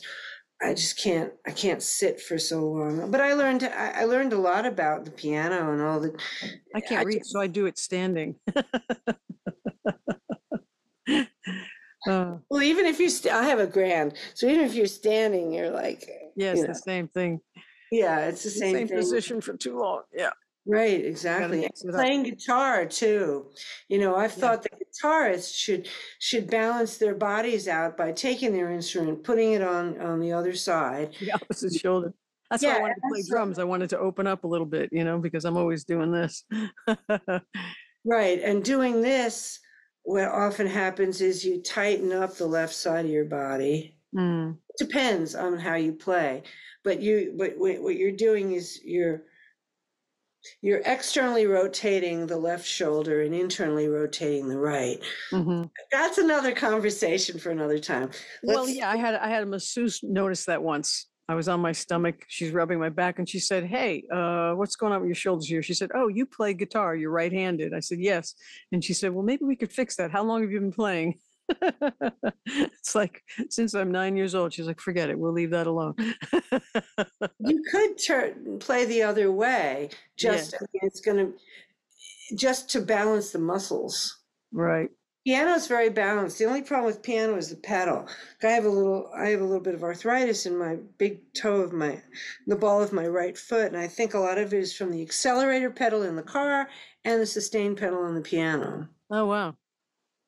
And then it offsets your hips as well. So reaching for it. Yeah, this is constant repetitive motion. Yeah. So we address a lot of that in yoga. Yeah, yeah. Well, you got to figure out sort of what's causing what. Yeah, makes sense. So one of the things that happened to me in Girls Night Out was a dream. It was a dream scenario. Our first gig was at a place called the Inn Square Men's Bar. I remember that name. Which was in Inman Square in Cambridge. And that was our first gig. And we were doing girl group music of the 50s and of the early 60s, Supremes, Darlene Love, the Ronettes, the Crystals, the Chiffons, all this stuff. Oh, wow. That was a good idea. Yeah, it was fun. It was fun. And I was a little young. I was the youngest one in the band. I didn't know some of the material. Some of it I did, like Stop in the Name of Love. To some Aretha. Yeah. Dee Dee can sing anything. Oh, yeah. But we also, there were 4 of us sang. Oh, that's amazing. Wendy, Dee Dee, and Sandy. We were the singers. Dee Dee was the main lead singer. And our first gig, we wore sequin tops and mini skirts and fishnets. And so we were doing like the mid 60s groove, I had all these like Beatle boots I ended up getting like down in New York. Cool. Like purple and black and did you guys ever do that one? Won't you marry me, Bill? Yeah, I think we did. Love you so. Did we do Wedding Bell Blues? That's such a great song. Yeah. You can't hurry, love. No, you just got to wait. That was a good one. Oh, wait a minute, Mr. Postman. I mean, I could dig out I've got a lot of stuff in my archives, set lists and things like that. Yeah. So we played our first gig. We got a full write-up in the Phoenix after our first gig. Nice. How many bands played for months and months without getting any write-ups? Right. Our second gig was at the Tam O'Shanter in Brookline. Used to play there, yeah. Yeah. And there were lines down the street. Awesome. Because of the gig, because of the paper. And we got written up in the Globe. Nice. And it was just one thing after another. It just went. Well, in a way, it was a novelty back then. What year was that? I mean, to have 83. that many excellent musicians in a band 83. That were actually women? Come on. 83. 83. There you go. Started. Yep. That's when I heard about you guys. Yeah, it was. And I'd never been in a band that had any notoriety before. I'd only done. When I got out of school, the first thing I did was I went to the Virgin Islands with a Latin rock funk band called Fortuna Bay. And that was amazing. That was incredible. You know who Oscar Stagnaro is, right? No. Well, he's a bass teacher at Berkeley. Okay. He's from Peru originally. He was the baby in the band. He was like 17 or 18. Oh, that's great. And yeah, I mean, he could play. He could play Latin music like no tomorrow. Oh, he's amazing. Yeah. Yeah, he was in the band, and who else that you might know of? I don't know. I don't think anyone else. But how long were you in the Virgin Islands? That's a beautiful place to be. 1 month in St. Croix and 1 month in St. Thomas. That's awesome. Yeah, it was my first steady gig. That's a great first gig. I got back, and the band split up pretty soon after we got back. Our first gig back was Jack's in Cambridge. I think I paid $8. It was like a prediction of things to come. And the next gig we went down to the gig in the mail truck that the band had, MAIL. I wanted to get one of those.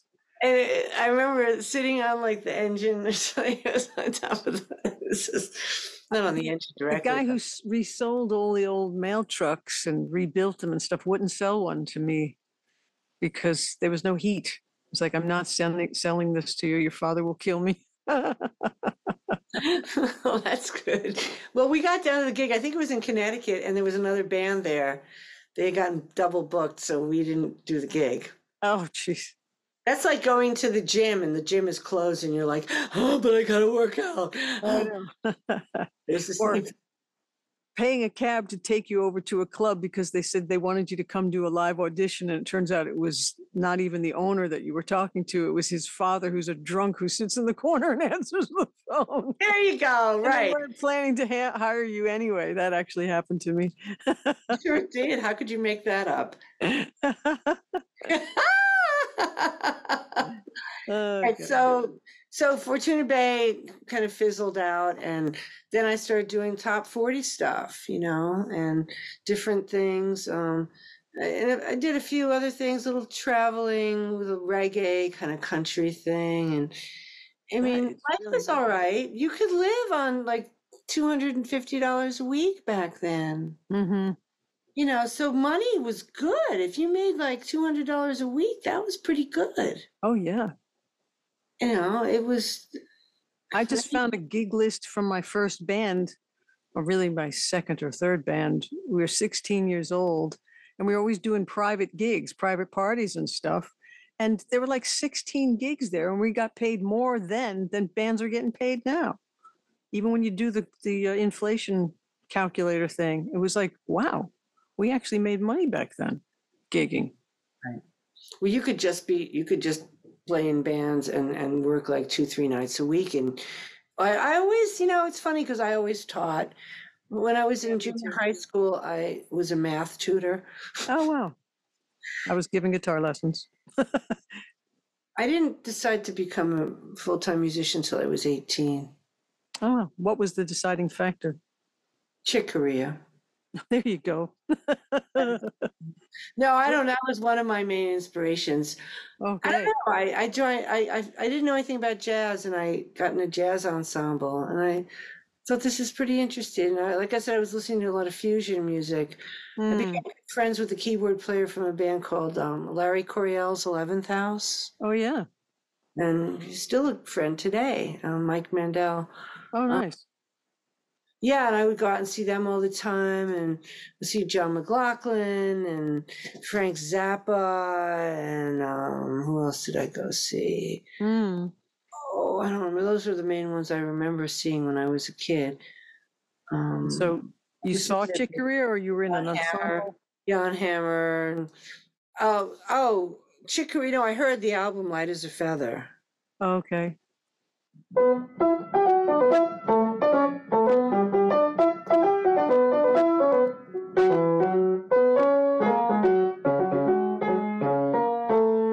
Yeah.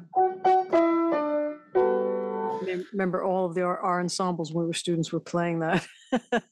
Well, I listened to that and I said, I have to figure this out. And that was the Oh, cool. first time I really got in and did that. And I dropped the needle. Yeah. And I was at home in my dad's house. And it took me like 3 hours. I didn't know anything about cut time. I didn't understand because thanks to that first teacher that screwed me up. No, yeah, actually, I kind of got it together after that, but I didn't understand Latin. I didn't know how to break that down and write that out or figure that out. But you So heard it, so all you had to do was play it back. I, I was just, I was taken, Yeah. I was smitten. So then one thing led to another, and so I kind of learned a little bit about jazz, and I can sort of play jazz now, kind of. I don't consider myself a jazz musician because I don't dedicate. I feel Yeah, I that don't there's a even. certain dedication level required that I don't have that, stick to itness or sit to itness, sit for hours, and I just I'm too distracted maybe. Anyway, that's Well, you got so to do anyway. what gives you goosebumps, and if that Well, figuring it that does stuff to out be able to doesn't, do certain things does that, but yeah, certain riffs like that, yeah, so GNO, we did this second gig, then like one thing after another happened. We just started getting booked all over the place. that's awesome. And it spiraled and to the point where we eventually had a manager, Mm-hmm. we had a road crew, Wow, we had roadies. Yeah, we had roadies, and nice. we had like a 2 or 3 man road crew. And we started doing showcases in New York at the bottom. We played at the Bottom Line in New York City. Fantastic. People came to see us. Um, I wish I had been more connected to the business side of things, but I wasn't. I was more interested in having fun. Well, what do you think you would have done differently? I think I might have just gotten a little more involved and a little more curious about what was happening in terms of negotiations with record companies. Oh, Because we never got a deal. Were you doing originals at that point then? Not just Oh yeah. We had morphed from just doing girl group stuff to doing Dee Dee's material. Dee Dee was a prolific and still is a prolific songwriter. I mean, she's amazing. I don't know if you're familiar with her work, but she's just, she wrote for the band.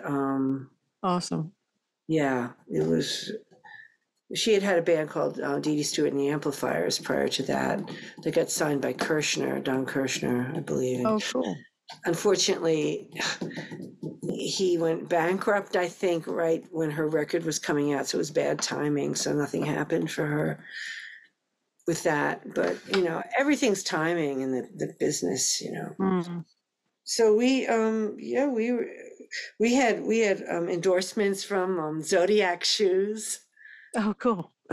They gave us all pairs of shoes so that we would be in there. So we would use their shoebox in one of our videos. Video that was funded by Filene's. Oh, wow. One of our songs, they paid to have a full, feature, concept video made. They sent us down to the Cape and we stayed there for 3 days filming. Wow. We had all kinds of stuff happening. We played some big shows. We would go out to Rochester, New York and play the Lilac Festival every year. That was really great. Wow. Got to meet Ronnie Spector, Martha Reeves. We sat in with Peter Noon from Herman's Hermits and sang with him. Sure. Yeah, we went to Rochester. That's probably the furthest we ever traveled. We go up to Vermont and play in Killington, and we'd go to New York and we played in New York. And, like I said, I was too busy having a good time to really sort of get in there and go, okay, so now, like really examining other stuff. I signed a contracts. We had a lawyer. It was a whole thing. And I was just kind of in la la land. I'm living the dream, You were enjoying it. That was probably the best thing you could do. Well, yeah, I guess, but nothing ever ended up happening. What happened, first thing that happened. What? All those things happened. All those things happened, and then I got sick. Oh. I was in an accident. Actually, Dee Dee and Wendy were in the car with me. We were driving from a gig in Vermont, and we were driving out to Western Mass on the Pike, and it was the first winter snowstorm. I think it was 1986. Yeah, it was. And we were driving out, and it was the first snowstorm, and it was slippery. And we were driving along, and somebody who was in the lane to the right of us all of a sudden turned the nose of their car towards the Meridian. And I slammed on my brakes, but I had to hit them because it was so sudden.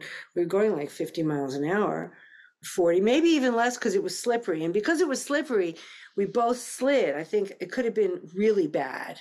Could have been a serious head-on crash. As it was, my transmission cracked and my car didn't work, and we got jolted. But I think I got a little whiplash and some other things happened. We never made it to the gig in Western Mass, but my low back started bothering me shortly after the accident. But I didn't pay any attention to it. I continued having a good time. And over the next 4 or 5 months, I started developing severe sciatica, and I had to stop playing for 6 months. Oh. I was in bed for 3 months. It was very sick. It was really bad. That's really painful stuff. It was, and the band had subs while I was out. And when I came back, I don't know if it was because I was out. I think things were running their course. I think I played some more gigs, but things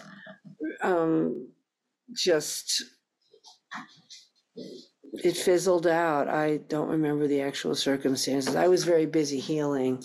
So that was that. What a great run, though. What a great band. And you're all still great musicians. It's just We're awesome. all still really good friends, too, which is awesome. Oh, that's really important. And Mariana plays with the Love Dogs. Oh, good. Play together a lot. And I play with Wendy and Sandy and Kathy. We do all different little projects. With my Anna too, we do different all girl things and other stuff too. Awesome. And Cersei. Oh, yeah. Yeah. And Cersei teaches at Berkeley too. She's got the best tone. What in her alto playing? Oh my God. Yeah, she's amazing. She would play baritone sax. And she's not a tall person. She played baritone sax in super high heels. Wow. That was I remember always looking over her going, oh my God, I can't believe her. holding that up, just the weight of that thing even. Yeah. Yeah. She's mighty.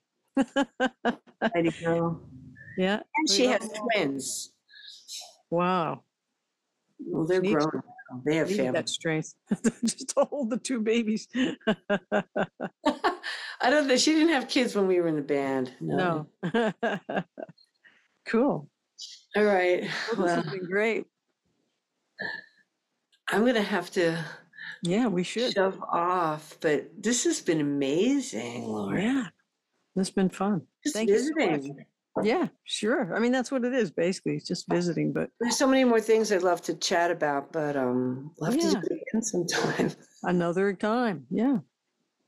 Beautiful. Well, thank you so much.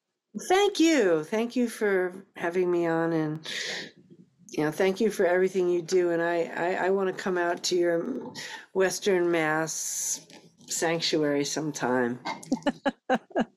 We'll have to do it. Yeah. That'd be great. All right.